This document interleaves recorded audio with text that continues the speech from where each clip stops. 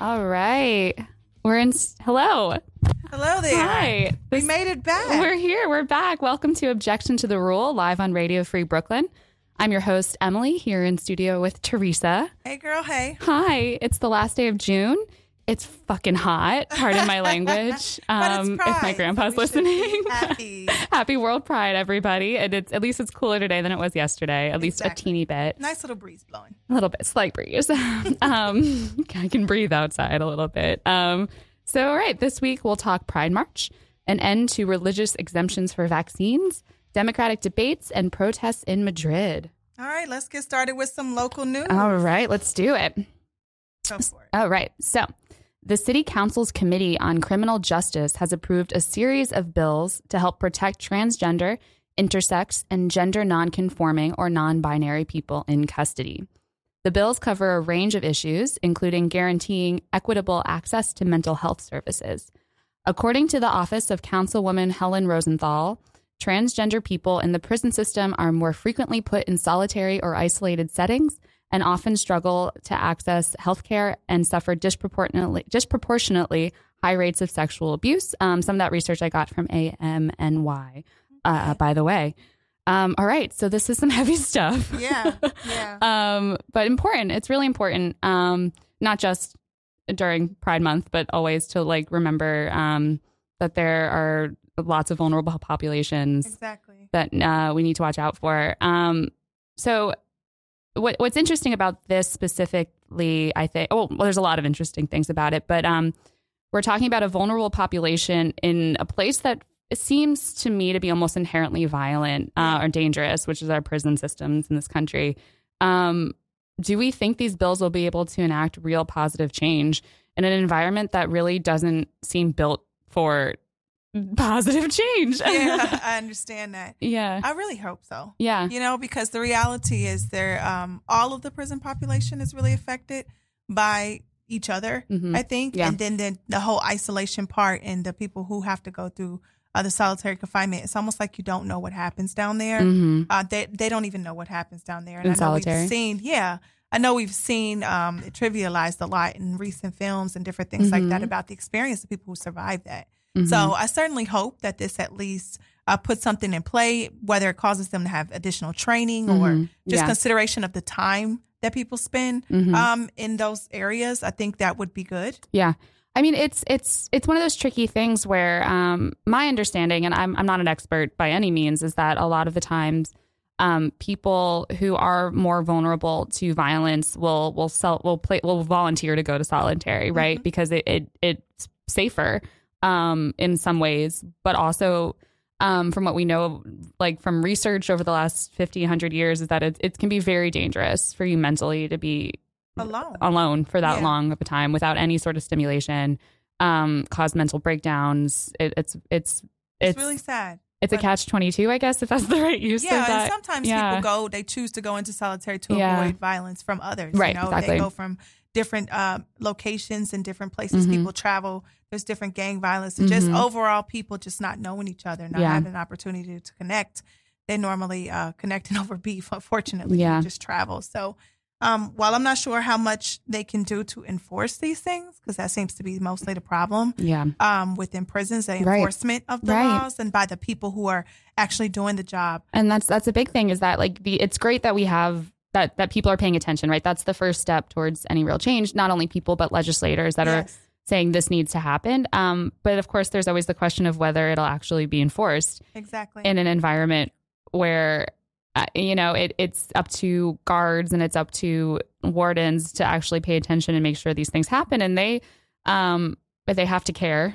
First, they have to care, first of all. They have to care to not only protect themselves either, which is a big part of it. A lot of sometimes the trouble that, I hate to say it this way, but, from family members and people that I know that's been through the system, a lot of times the people have been there for a really long time in those places, in those positions. Yeah. And they have their repeat offense. Yeah. They do things like this often. They have, long track records of just unfair behavior, unfair policy. And they're looking out, they're looking out for their jobs. And if they think that they're not going to get caught by if it's extra work and they don't think it's really, they need to, then no one's above the law.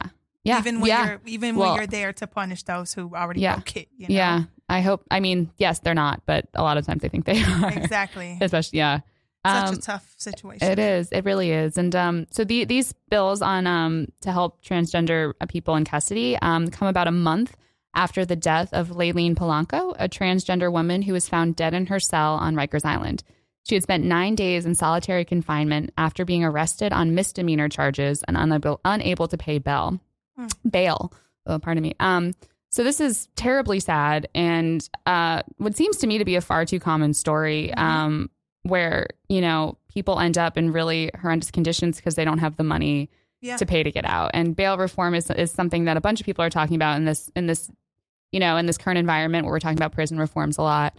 And this particular story, Layleen Polanco crosses over, I think from what I read, the passage of these bills, a lot like the momentum was kind of built around this death. And I think it also crosses into the issue of bail reform as well, which wasn't really addressed in that way, but still important to talk about, right? If she had the $500 to get out, she wouldn't have had to be in solitary. Yeah. Situation. Well, as you know, that's actually how I ended up on this show. I didn't know that. Teresa. I came to talk about a social justice project that I work on with a group of people that I work with at my church called Impact. We did a $5 for Freedom bailout campaign during Christmas with our church, and we proposed each member to donate $5. As an institution, the church would match whatever the church donated, and we donated the money to Brooklyn Bail Bonds, which is an organization that works to get people out on bail who have not been accused of a crime or anything like that. So a lot of times people end up in really bad situations because they can't afford it. Right. They haven't been. Well, I guess they're there because they've been accused, but not because there are no convictions at this point. They're just awaiting a trial. They just can't afford to get out, and most of the time they can't afford proper law enforcement to help them out. So a lot of times they end up lost in the system and end up with other violations based on their safety or things like that. So, this is a huge problem. Yeah. Prisons are scary. They can be very scary places if you're not in a position if you're vulnerable, a vulnerable exactly. person. This happened to my nephew not too long ago. It was like $800 and something. It was near the first of the month, and my brother and his wife, they couldn't afford it. It was right before Christmas time. So we ended up spending like 35 to 40 days in prison, and he's under 21 and he has a mental health condition. Oh, God. So this story really hits close to home for me. I think bail reform is something that we should hopefully see in the coming political climate as a serious thing that people are addressing. Because it's one thing to see that there are changes being made on the front for social justice issues that we've been fighting for so long. But this is something that never dies at all. And I think it affects more people than it doesn't. And people don't realize that until they go through something. Well, it's one of those things where this is like the pinnacle of you. If you have money, you're fine. Like this is how else, rich and poor in right? How else can you look at this except as an issue of who has the money to not be in jail? Yeah. Right. And what is the system? How do they tell you how much bail? Right. And it's supposed to be affordable, like an annoying, like hard, but affordable. Right. But it's clearly not. Like there are people that can't pay $500. There are people that can pay $20,000 to get out, and there are people that can't pay much smaller amounts. Yeah, so I definitely think this is some necessary legislation. I hope that it spills into other talks of this to address all communities, but by far this community is really, really affected by this. And I hate that somebody had to lose their life for someone to really take this serious. I just hope that they keep moving in the same direction. Yeah, and enforce policies that they come up with. Yeah, exactly. All right, well, moving on to another issue. So this is something we talked about when it was first making headlines a few months ago on the show, the measles outbreak. Yes. So the state has officially repealed a religious exemption that allowed parents to opt out of vaccinating their children, becoming only the sixth state in the union that does not allow for religious exemptions. So as of earlier this month, there have been over 437 cases of the measles in the Williamsburg area of Brooklyn alone. So this is something we talked about, and we talked about how religious exemptions seemed dangerous in this scenario, and looks like people agreed, like the lawmakers agreed. But of course, I was reading about I think it was an open forum, like there was members of the public there during the vote, and it was very like the people who were against repealing the religious exemption were it was like a very emotional thing for them. And, there's a lot of attacks on the repeal as on attacks on religious freedom, constitutional freedom, and like personal bodily autonomy. But like, how do we feel about that in an emergency, a public health emergency climate? I mean, honestly, I was hoping that something was done. To be honest, I live in Brooklyn, I check the same highways and byways. By all means, I understand why people, their religion, I'm a religious person myself, and I understand that they want to have, keep their autonomy and stay close in their faith.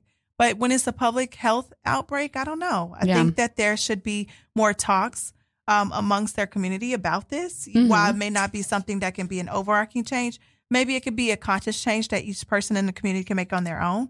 And you may be able to see some difference, maybe not in such a direct way where it's like, well, this is the law now, but just them making their own conscious decisions to do it for that purpose. So trying for them to take religion out of it and just think about other issues involved. But just also having that dialogue, that open forum within their own communities about it, because it should be a case by case basis, I think. Oh, interesting. So in terms of religious being able to opt out. Yeah, I mean, I still agree that you should be able to do it, but in the same context, I don't know. I just feel like if I was a person that was affected, I may make a decision for the greater good of my child's school, in the community that I belong into. But being forced to do it, being forced to abide by it, I think it's really tough to even put that on anyone. Yeah, and we talked about this a few months ago, but the community that this. Really, the religious community that this is talking about is the Jewish community, the Hasidic Jewish community in Williamsburg. And there's other communities involved, obviously, but that's like a big one that's in the headlines. And there was a lot of invocations from that community that were against mandatory vaccines of like, the Nuremberg laws and the Holocaust and just like forced anything on a person's individual body, which is really like a very emotional, that's a lot. Right. Yeah. For anybody, that's a lot. And like for me too, like I'm Jewish and like have that Eastern European history. And it definitely brings up a lot of concerns. Right. It's one of those things though, where for me personally, I think that in a public health emergency, like you got to give that. Like you're agreeing with what I'm saying. If you had to make a choice. I hate to put you on the spot. Well, I'm back. Oh yeah, no. If I have kids, they're getting vaccinated. Okay. But that's what I'm saying. You're making a conscious choice. I am making, and of course. And I think that's the tricky point is that I think the sticking point is that the idea that you don't have a choice on what happens to your body is a very scary proposition that could be a slippery slope. But it's also one of those things where, okay, this is a public health emergency, and you just got to hope that the people in charge don't abuse that call for a public health emergency. This needs to happen, right? Right. You got to hope that this is, only going to happen when it's truly an emergency, that they're going to force something like this on a person. Exactly. But it's also really important. And there was also that whole open forum thing too gets a little sticky because there's a lot of anti-vaccination people in that community and a lot of communities out there saying that it's vaccines are dangerous, right? Which is scientifically untrue, and it's that whole the climate we live in today, where what is true. Right, and who is the purveyor of that truth? It's so scary. Yeah, it's but a lot. I think, like, just to kind of put a cap on it, when it concerns an entire community of children being affected. Not to say the children are more important. Well, yes, I am. The children are more important, right? But the reality is, in a setting like a school where, these children need to have that institution in their lives, and if they want to keep it in their community, everybody's got to just kind of play by the rules. Well, so everybody can stay safe. And I mean, it's interesting you bring up schools because the New York City Health Department actually had to close about 10 different Jewish schools since the emergency order in April. 10. These are like really public serving institutions. This is not like, I mean, they're specifically Jewish community schools. So I don't know. I don't know if they're public or private. Okay. But I don't. But within their community. Right. Exactly. I'm sure there's within a lot of children that go to those schools. Yeah. You said 10 schools. 10. That's a lot of them. And they've all reopened, or 9 at least. And I think there's still a waiting period. They've all reopened with monitoring from the government, the health department. But yeah, they didn't follow. They let students and adults come who didn't have vaccination documentation. And it's I don't know. It brings up a lot of like what you just got to like not watching out for. Yeah. I mean, if you want all these of the children, institutions to stay, these cultural institutions, if you will, then, you know, they have to have some sort of form or policy and procedure to deal with issues like this. Yeah. You know? Yeah. All right. All right. I know, it just seems so It's dismal. heavy. People. I know. We're trying. It's weekend news. Hey. It's heavy. I hope you're enjoying a margarita while we're telling you these lovely stories. A nice 1 p.m. margarita. All right. And last one, pretty heavy stuff once again, but last local news topic for the day. So a vigil for a bike courier who was fatally hit by a truck in Manhattan earlier this week turned into a small but somewhat violent protest against unsafe biking conditions in the city. Reports indicate that about a dozen attendees on bikes beat on cars and tried to attack drivers with sticks. Wow. Yeah, it's pretty crazy. There were no injuries, but police are investigating further. So the bike courier was Robin Heitman, and she was the 11th cyclist to be killed by a vehicle this year, already surpassing the total number of cyclist deaths in 2018. Yeah, it's really sad. And some are calling this a crisis. And I guess, like, you know, do we think the city is doing enough to protect bikers? Well, cyclists.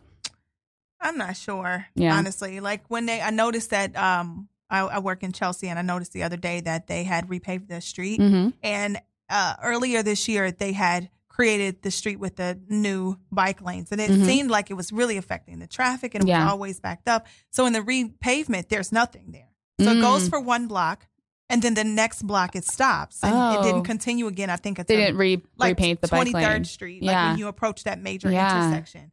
So I'm not exactly sure what's happening, because it seems like when they did that huge project, it definitely was making a full lane so that they can have a little bit more. But I don't see signs. Yeah, I don't see. You know, other things like that, and very rarely do you hear about anything once again until something bad happens. Right. But let's talk about these people beating up on people because they're upset about this. Yeah, that's a whole nother. It's an aggressive take on it, and so I used to commute by bike a lot. When I had an office job where I was sitting a lot, I would commute by bike, and it was funny because I mean, it's funny for me. It's not funny in light of angry cyclists, but I'm a very nervous.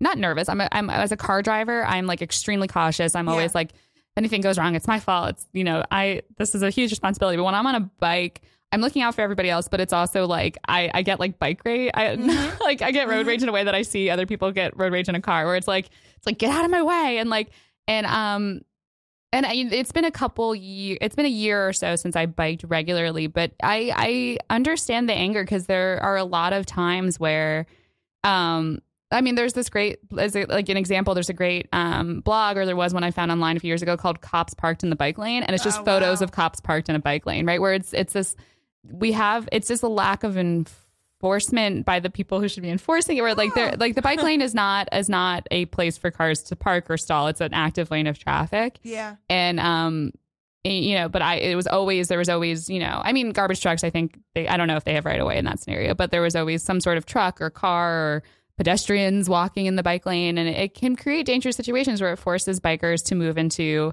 other lanes of active traffic with vehicles. Yeah.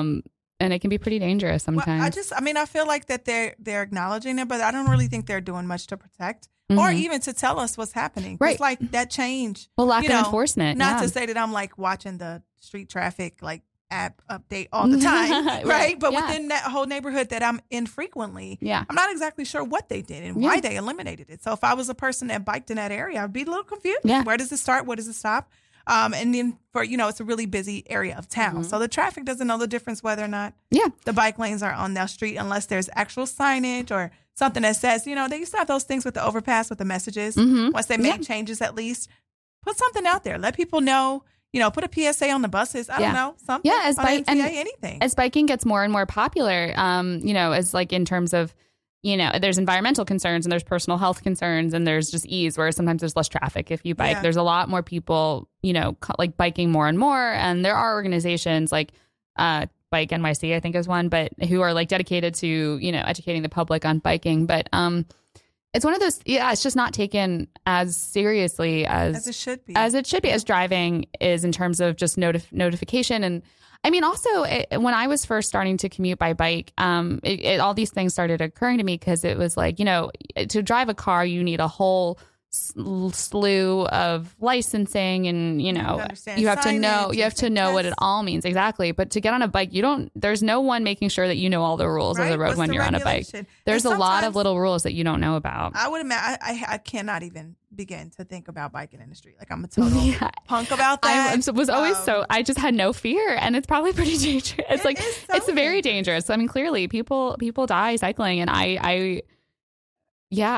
and it's a lot of people who just don't think it's that dangerous. But even as a walker, right? A straight pedestrian, I have almost been hit by a bike a few times. So I'm not sure if the people who are taking bikes are as conscientious either, about like just the rules of the road. Yeah. Because if you could just be crossing the street and with confusion where the bike lane is, be standing in a bike lane and get knocked over by accident. I mean, it's one of those things too where, I don't know the specific scenarios of this death that happened earlier this week, but there are times where the bike lane is going to be on one side of the road, but you have to turn all the way to the other side, right? Yeah. And then or there's something where you have to cross an active lane of traffic to get where you need to go, and it becomes scary and dangerous, and those are my least favorite parts. And that's it. Yeah, it's an imperfect system, and I guess we just got to hope that, I don't know, I feel like they need a specific, like a governmental commission on bikes and cycling and really analyze the safety issues involved. Metropolitan cities where we're so densely populated. Exactly. Yeah. I mean, there's should be just overall more conversations about this, and just more notification to the people that are affected by these sort of changes that they make. All right. Well, not too negative this last one, but a little something concerning. Oh, pretty. I don't know. Death is pretty. It's all pretty sad. Well, as usual, we have a lot going in the city, a lot to watch out for. We're going to take a quick music break, and then we'll hear some national news. Stay tuned. Right.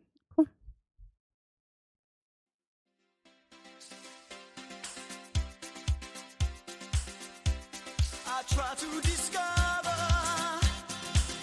a little something to make me sweeter. Oh, baby, refrain from breaking my heart. I'm so in love with you. I'll be forever blue.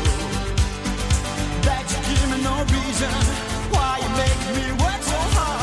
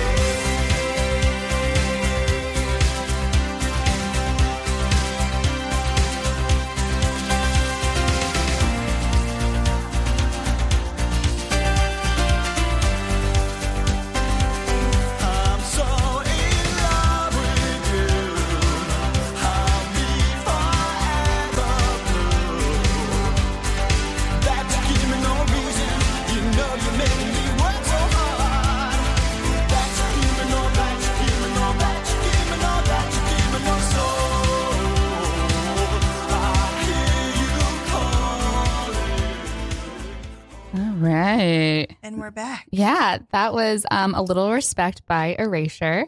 Some music picked out specifically for World Pride theme today. One of my favorite songs. But yeah, welcome back to Objection to the Rule, live from Radio Free Brooklyn. Once again, this is Emily here with Teresa. Hey. Hello. All right. So let's get into this national news. Let's do it. All right. We're talking debates, people. Is it really that time? It feels too early. Right? We were just talking about that. Like, oh my God, we're going to be talking about this for a year and a half. I don't want to. So, all right, well, let's just get to the news, right? So Wednesday and Thursday night, we kicked off the Democratic primary race in earnest with the first round of debates. A somewhat frustratingly crowded pool of candidates was split up into two nights in which we saw a few clear winners and some distinct losers. These debates were an opportunity for front runners to expand on their platforms, as well as for lesser-known candidates to make themselves known. The debates also served as a test to see who has enough fight in them, not just to outmaneuver their Democratic colleagues, but who can take on the likes of the likely Republican nominee, President Donald Trump. All right, people. So what were some of the big surprises of these debates? Well, I mean, Emily. Yeah. I don't know about surprises so much, but, it seems like there's a pretty good consensus that Elizabeth Warren and Kamala Harris from the two different nights, were standouts, which is pretty exciting to have female standouts. Wouldn't that be a cool ticket? Yeah. I was thinking that to myself. Ooh, you were going to back down, though, and take the VP. What do you think? I don't know. It's too early. I really, and I know I have a lot of friends who are already head first into it, right? Yeah. Who care a lot, and I care. Don't get me wrong, I care. It's just too early to care. It's summer. It's just I'm just like, why can't we be a European country and this whole cycle is 6 weeks? Like, what is? It's just too it takes much. It takes a lot out of us. It's just like 2016 almost killed me. Like we're like, it's Sunday, psychologically. It's Pride. We just want to drink margaritas. Yeah, we don't think about this shit yet. But we're gonna talk about it to at least, I mean, obviously, because we have to. But yeah, I mean, and of course, then there's like Biden, who is considered went into it considered a front runner just of his position and experience and previous positions, and he was on defense most of the time, which didn't really show up too much for these debates. It's kind of like it's to be expected, though, right? Like as the front runner, he's the one that, or like quote unquote front runner, yeah, or it's what's the word, like institutional front runner, like the person who is the favorite in terms of the institution, that the powers that be. And we've talked about Biden, and like, I'm not anti-Biden by any means, but it's just like, I don't know, it's too early. I know, right? I mean, I do like the fact that we are getting to hear from some clearer messages. I think right now we're all in a bit of chaos trying to see who's doing what and who's new plan and who wants to say this and who's pulling up stuff from the back. But I did enjoy some of the commentary that was had. And I do like the fact that we are in anticipation to see if those that did not do as well can redeem themselves. Yeah. And, and it was also, everyone's getting pushed farther and farther left, which I in terms of the issues they're talking about is good. But then it's also, of course, is it a preaching to the choir scenario? And are they going to build? Is there enough momentum in the entire country to rally behind some? It's that, and then again to the political, right? Yeah, where it's like, is it quote unquote too dangerous to be so far left in terms of being able to win an election nationally? Yeah. And that that's anxiety inducing. Where it's like, okay, I'm hearing these things I want to hear, but is it going to alienate too many people? On a larger scale. I think it's just overall a lot of confusion right now. Yeah, a lot of fear. A lot of confusion, a lot of fear. I definitely think that if I was in one of those seats, I would definitely take these earlier moments. They said that Cory Booker also did a great job. Mm-hmm. Really New Jersey. Yeah, and I like him. I like his attitude towards just being a person who gets shit done. Yeah. He has that sort of energy and drive. Yeah.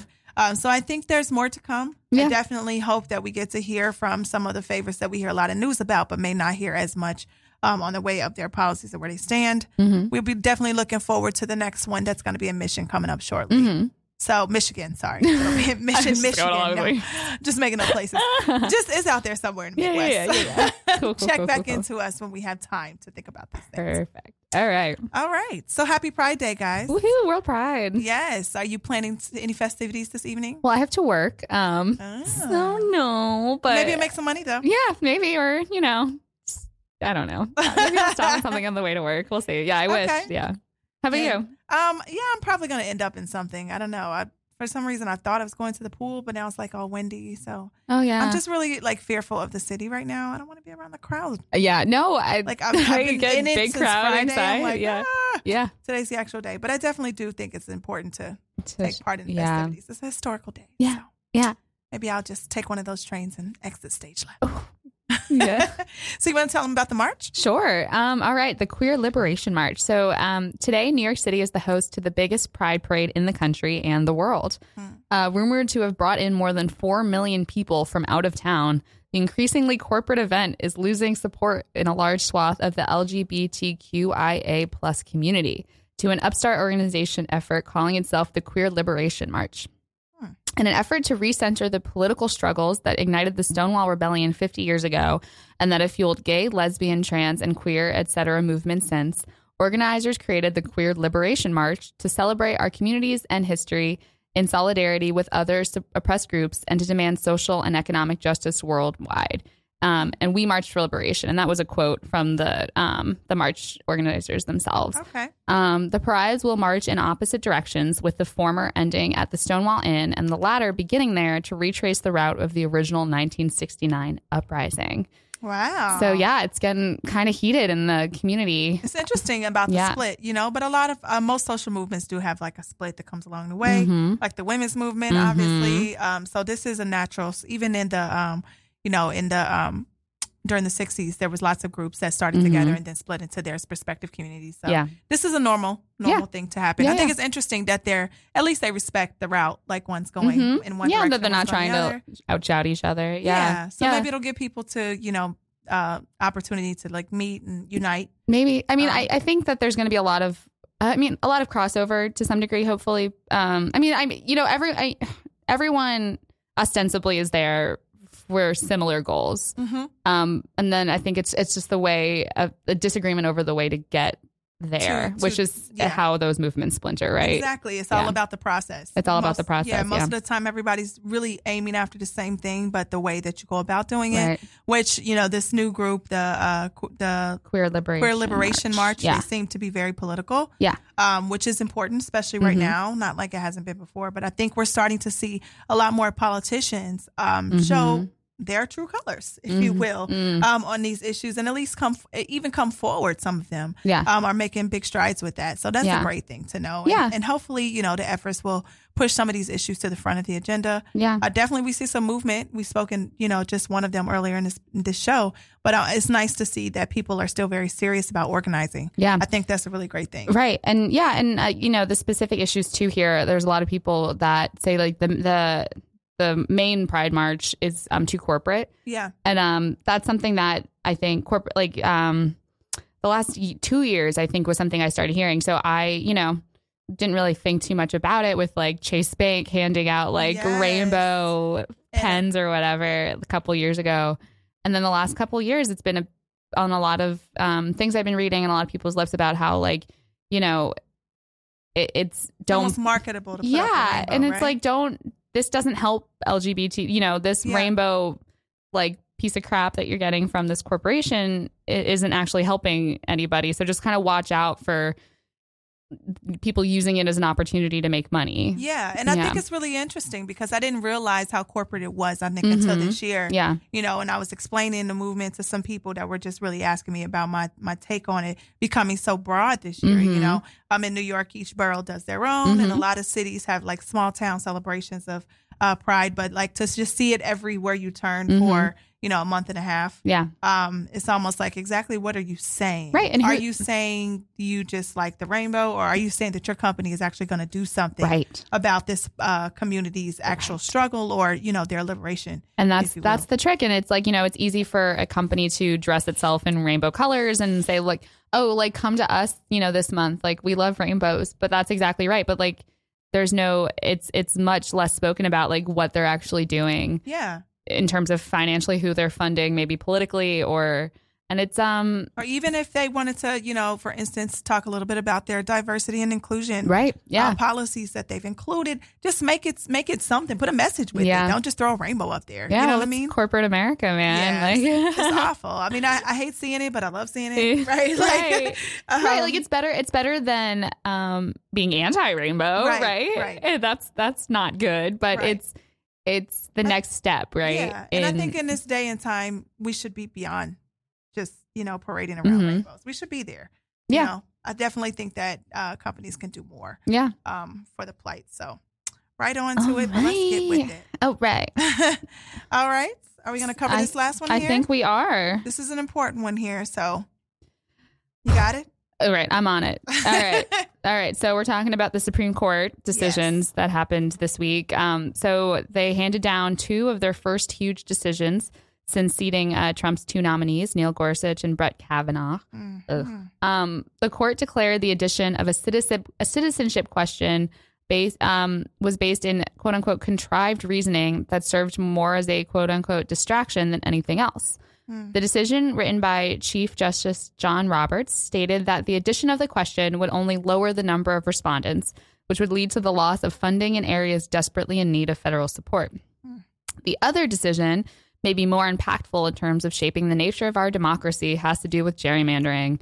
The court declined to intervene in Republicans' recent efforts to redraw voting districts. Wow. Yeah. California Democrats have already launched a legislative effort to make up for the judicial blow. But with the election just over a year away, the decision represents a serious problem for the left.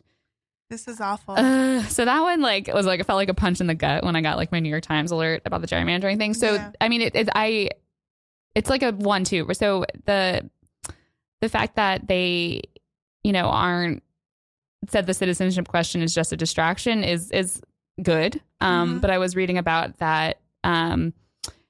They're not opposed to the people trying to push the citizenship question coming back with better reasoning. So it wasn't a forever, you can't do this because it's unconstitutional. It's that your reasoning is flawed. So go try again. Okay. Which is oh God, just let it drop. Just another challenge, right? Right. And then but the gerrymandering one was a punch in the gut. This one is really tough. I was reading about, that the reasoning that the members of the court who said that, gerrymandering, they basically literally looked at the Constitution and said, it doesn't say anything in the Constitution about gerrymandering, so we can't interfere on this. And it's are you kidding me? Well, maybe it wasn't called that back then. Right. Or it's Elena Kagan who read the dissent and said that basically they have failed in their duty to protect free and fair elections constitutionally with that.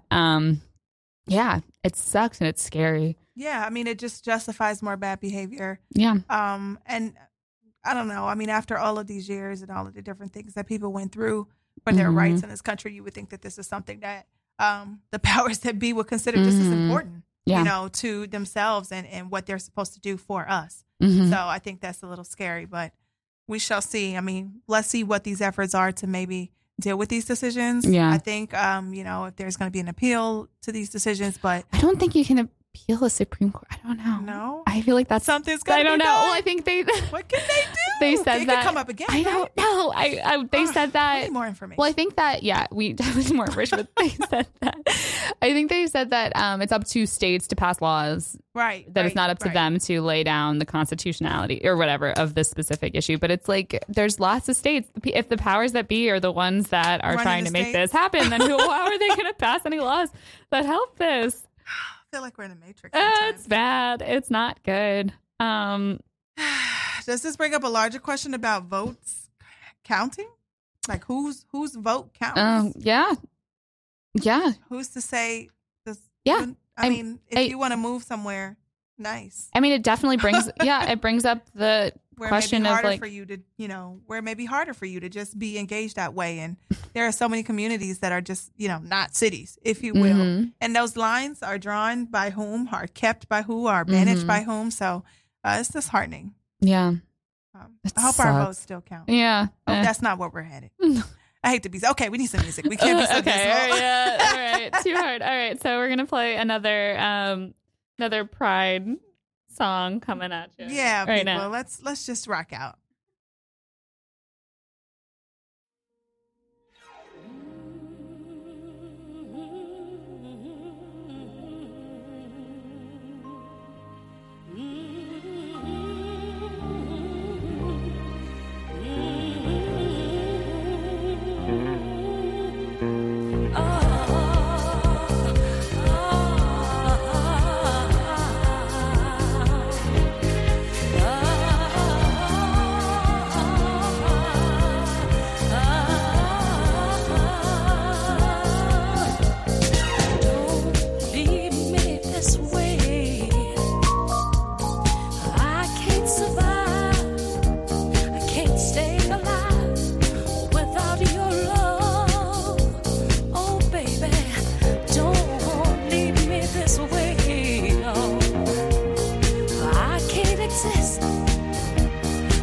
surely miss your tender kiss.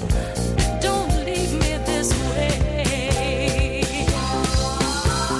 Baby, my heart is full of love and desire for you. Now come on down and do what you gotta do. You started this fire down in my soul. Now can't you see it's burning out of control? Come on, satisfy the need in me. 'Cause only your good loving can set me free. Don't you leave me this way, no. Don't you understand? I'm at your command. Oh, baby, please, please don't leave me this way. No, baby, don't leave me this way. No, I can't survive. I can't stay alive without your love. Baby, don't leave me this way.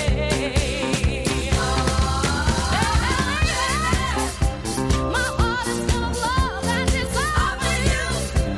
So come on down and do what you gotta do. You started this fire down in my soul. Now can't you see it's burning out of control? So come on, satisfy the need in me. 'Cause only your good loving can set me free. Set me free, set me free. Need your loving, baby. Need it, need it.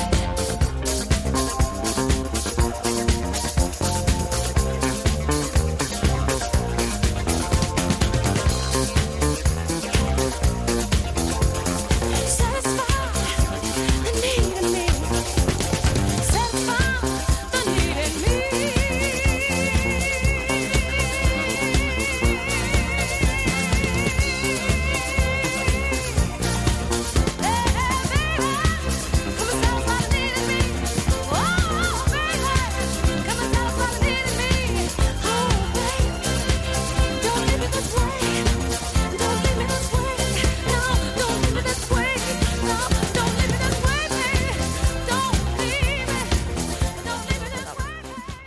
All right. That was right. Don't Leave Me This Way by Thelma Houston. If anyone's interested, the song has a really interesting history that it came out. I don't know. It's a very interesting song that has had a couple iterations over the years and like has different meanings over time. And like during the AIDS crisis, had a whole different meaning than an original song did. So it's a very good, I love that song. I'll have to run that back. Yeah. But anyway, you're listening to Objection to the Rule on Radio Free Brooklyn. We are back with some world news. Teresa. Yes. All right. So this story was really interesting to me, especially because we don't hear a lot about stories like this. So let's bring it in with this humanitarian migrant boat rescue thing going on in Italy. So Carolina Riquette, I think that's how you pronounce her last name. She's a 31-year-old German captain of a humanitarian rescue ship, the Sea-Watch 3. She was arrested on Saturday after she rammed her vessel into an Italian border police motorboat while docking at the island of Lampedusa on Saturday night. The captain and her crew rescued 40 migrants after they had spent 17 days at sea in an unsafe vessel launched by a Libyan-based human trafficking organization. Italy's Interior Minister, Matteo Salvini, condemned the ship's crew as outlaws and refused to let them disembark until other European countries agreed to take in the refugees. The humanitarian rescue operation ended dramatically when Riquette decided she could no longer wait for permission to dock, as she docked the boat there, stating that she had to based on the unsafe conditions of the people that were there. So she can now face up to 10 years in prison for defying the Italian military order. Wow. Isn't that crazy? That's crazy. So get this. There's an organization, okay, it's called the Sea-Watch, and they are an international waters rescue organization. It's based out of Germany. And they go on these missions to save people who are lost at sea, who have just been kicked out of countries, if you will. And then they just have these people until an open border will allow them to dock. Okay, that's what we're dealing with here. So this woman, 40 migrants. They were on like a raft thing, just out in the middle of the ocean. And some of them had actually spoken and were saying that they didn't think that they were going to live, and just getting one another out of the boat. After 17 days, you imagine these people were out there in the sun with no food, no water, no anything. So, I mean, what was she supposed to do?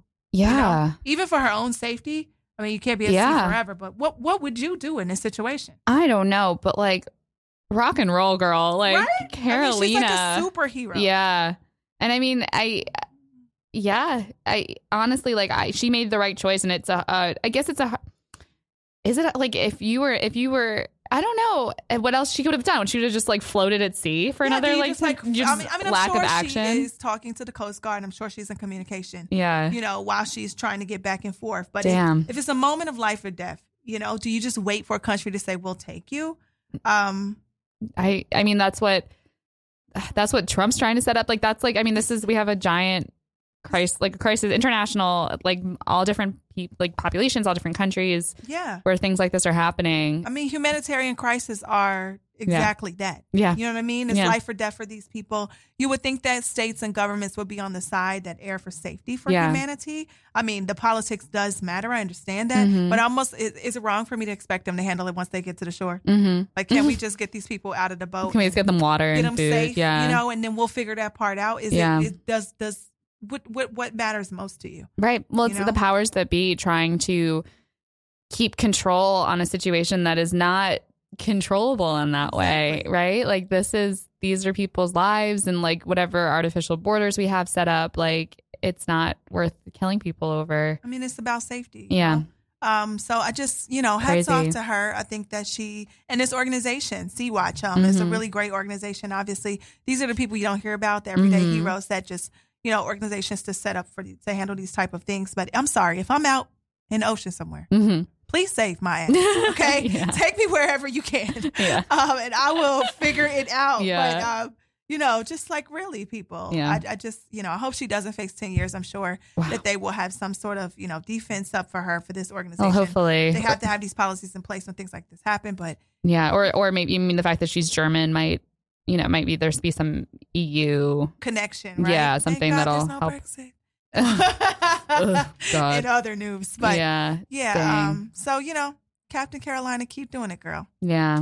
So moving on. Cool. So people are just protesting everywhere in this day and age, right? This is like a thing. I feel like we talk about protests every week. Yeah. So and the environmentalists, they're like pretty radical today. Yeah. Last week we Scary were talking times. about We're living them, in radical times, Teresa. when they were in coal mines, and this week they're walking through the Yeah. streets of Madrid. Thousands of protesters flooded the streets of Madrid on Saturday to oppose a newly elected conservative mayor's decision to reverse car pollution restrictions. Jose Luis Martinez Almeida, who took office only on June 15th, has provoked an outcry in the country by suspending a ban on most petrol and diesel cars in Madrid. The original policy, aimed to ensure that the city complied with the EU's clean air rules. In a heat wave conditions this past weekend, demonstrators took to the street in the capital, calling on the mayor to reinstate the ban. Mm-hmm. Looks like everyone's got a heat wave, which is Right? It's just scary. Hot. It's just hot right now. Like I know Paris, it's like 100 degrees right now, Fahrenheit. Yeah. And this has like been going on for a long time. I went to Europe last year Mm-hmm. in August, and it was a heat wave for like 2 weeks when I arrived. Yeah. So they're starting early. Yeah. But about this mayor though. Yeah. I mean, why are we turning back it's legislation that's supposed to help us, not kill us all? it's I don't know. I'm just so tired, Teresa. I'm tired Just too, so girl. tired. But this is the news, people. I know. This is what's happening. What's happening. Okay. It's. I mean, Trump. I can only Trump assume makes that a there's some connection some there? financial reasoning or some somebody in his ear, some lobbyists, somebody saying like, it's too hard. We must, it's got to be easier. Blah blah blah. I mean, and that's why people protesting works. I mean. As the people who are being protested against always are like, oh, shut up, blah, blah, blah. But what else are you going to do? a lot of actual change happens when people stand up and say, you can't do this. Has stopped legislation from happening. I know there was going to be this huge abortion ban in Poland a few years ago, and all the women just didn't go to work that day. And the government was like, okay, never mind. So Right. it works. Yeah. Yeah, but With it's this mayor. oh, come on, and dude. Like, who elected the mayor? I'm not. right. Yeah. Um, or what positions did he get elected on? Was it might have been something he probably didn't even talk about this at all. But Exactly. There he and is. this makes you wonder, like, pre-election, what is happening behind those closed doors, Mm-hmm. and then this is someone who obviously is, new to this circle or not, which we don't know. But I feel like the people are in a uproar. And I mean, I got to give it to them. I'm not sure if I would be out there in the heat blazing like this, but this is them taking back their democracy, or at least trying to stand as a people.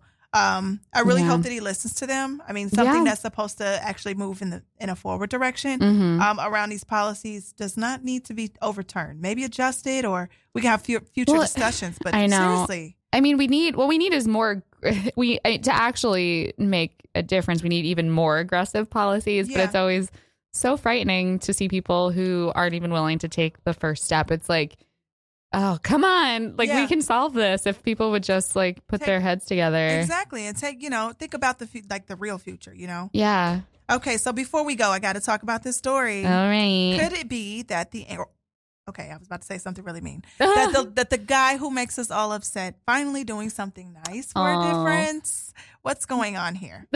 So, President Trump made history this weekend in the area of diplomacy by becoming the first sitting U.S. president to meet with North Korean leader Kim Jong-un at the demarcation line between North and South Korea. The two leaders met in a demilitarized zone and held private talks and agreed to set up negotiation teams to continue discussions. Trump also held a working lunch and a joint news conference with South Korean President Moon Jae-in in the capital of Seoul this weekend as well. All right. So what do you think fueled this change between the nations? I don't know. But I think, I mean, it's watching everything that's been happening with Trump and Kim Jong-un from the beginning has been very interesting. Yeah. That someone who I look at as being unstable, meeting with someone else who also seems to be unstable. At least how they're represented to me and everything I've ever read or heard. But the fact and who makes the other one seem more or less unstable has been very interesting to watch. But Trump's been able to get farther than anyone else. Yeah. I mean, something has to be said for him, this whole the optics of him crossing the demarcation line. I'm not exactly sure what that means. Is that because he wasn't welcome to fly through North Korea, so he had to go in through the bottom? I know this is really simple, but the idea that they're actually meeting on the line. Right. Some of the stories that I read talked about the dialogue between them. And he's like, "Oh, I didn't expect to meet you here. Ha ha ha." And it's they made jokes. What? What? They made jokes.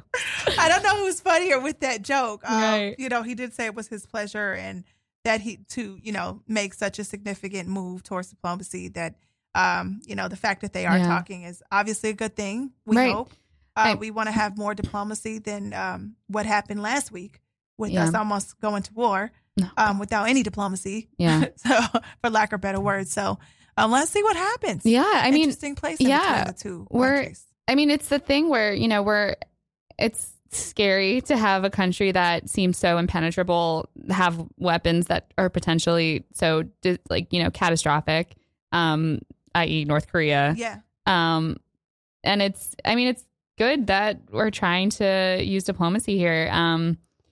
At the same time, I don't know. I don't know what the goal is for anyone for North Korea at this point, and whether it's, because they made a show of being open to this sort of thing earlier and then backed out and then got more aggressive and then now they're here again. So it's a lot of, is there a deeper strategy in play? At the end of the day, my understanding of the situation from those with some political knowledge is that North Korea is building up its arsenal with the hope of getting on the main stage and a level playing field, right? You got to hope that they know that if they ever actually use those weapons, they'll be wiped off the face of the earth. I don't know. Not that that's, I don't know. Well, it just makes me feel, whenever I feel like, oh, we're going to get nuked by North Korea, whenever I'm having a panic attack, that's what I tell myself. Wow. Well, you got to do what works, right? Yeah. But there's even talks of him coming to New York or coming to the U.S. Wow. Which was what I read in, not New York specifically. But hey, come on through. Not DC, I would guess. But yeah, there was talks of him possibly coming. Wow. Here. I don't know if this is a political ploy to just kind of give us something to talk about during this crazy time. But wouldn't that be the day? That would be the day. Definitely something interesting that they definitely talked about this being a demilitarized zone. Yeah. So the boys can play, safe in the sandbox. Feels so weird, like being fake sexist to men in that way. But I am happy that they are sounding like they want to share their toys. But yeah, All right. I think that's about it for our show That's this week. about it. We made it through, Ems. We did it, Teresa. Girls' Day. Girls' Day during World Pride. Exactly. Yeah. So thank you for listening, everybody. This has been Objection to the Rule on Radio Free Brooklyn. You can catch all of our shows on radiofreebrooklyn.org or on the Radio Free Brooklyn app. Yeah. Oh, we didn't coordinate who would say what, Teresa. You can finish it out. You can Okay, close it. okay. Because we also have one last song we're going to close out with. Listen up next for some more independent Brooklyn media. See you next week.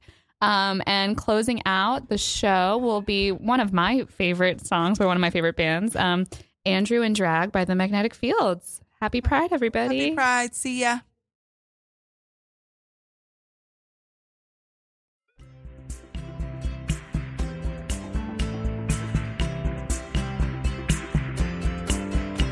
A pity she does not exist, a shame he's not a fact. The only girl I ever loved was Andrew and Drag.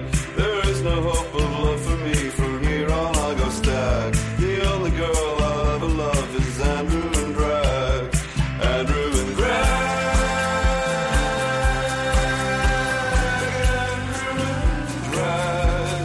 Andrew and Drag.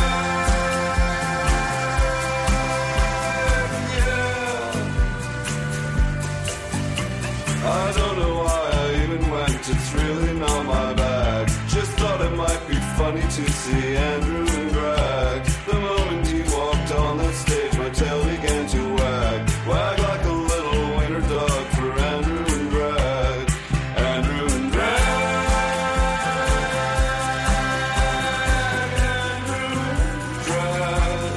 Andrew and Drag.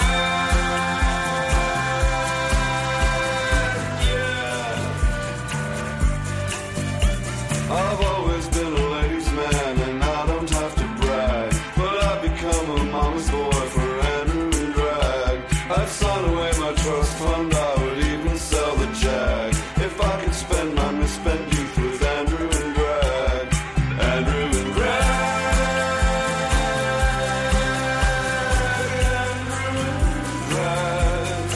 Andrew and Drag.